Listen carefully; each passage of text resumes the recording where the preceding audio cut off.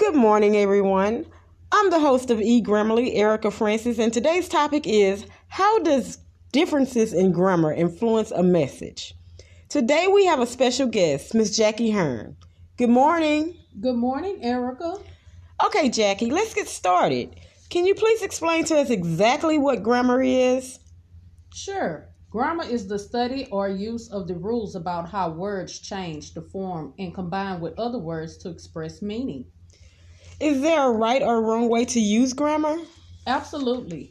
Grammar often serves as the first line of communication between you and others. Depending on how grammar is used, it has the ability to negatively or positively impact your bottom line. Can you explain what you mean by that? Yes.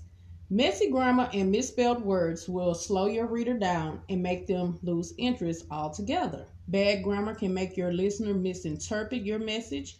You may mean to say something one way, but your listener can take it another way. A simple grammar error can change the meaning of your content entirely. What tip can you provide to help others correct grammar issues?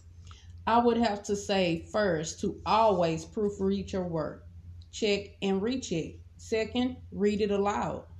One of the most effective proofreading techniques you can employ is reading your writing aloud. It forces you to listen. And third, employ a fresh pair of eyes. A second opinion can always be used to pick up on mistakes you may have missed. Okay, Jackie, that is all the time we have right now.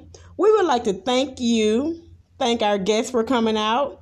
This is Erica, and you have all been great. I will see you next time on eGrammarly.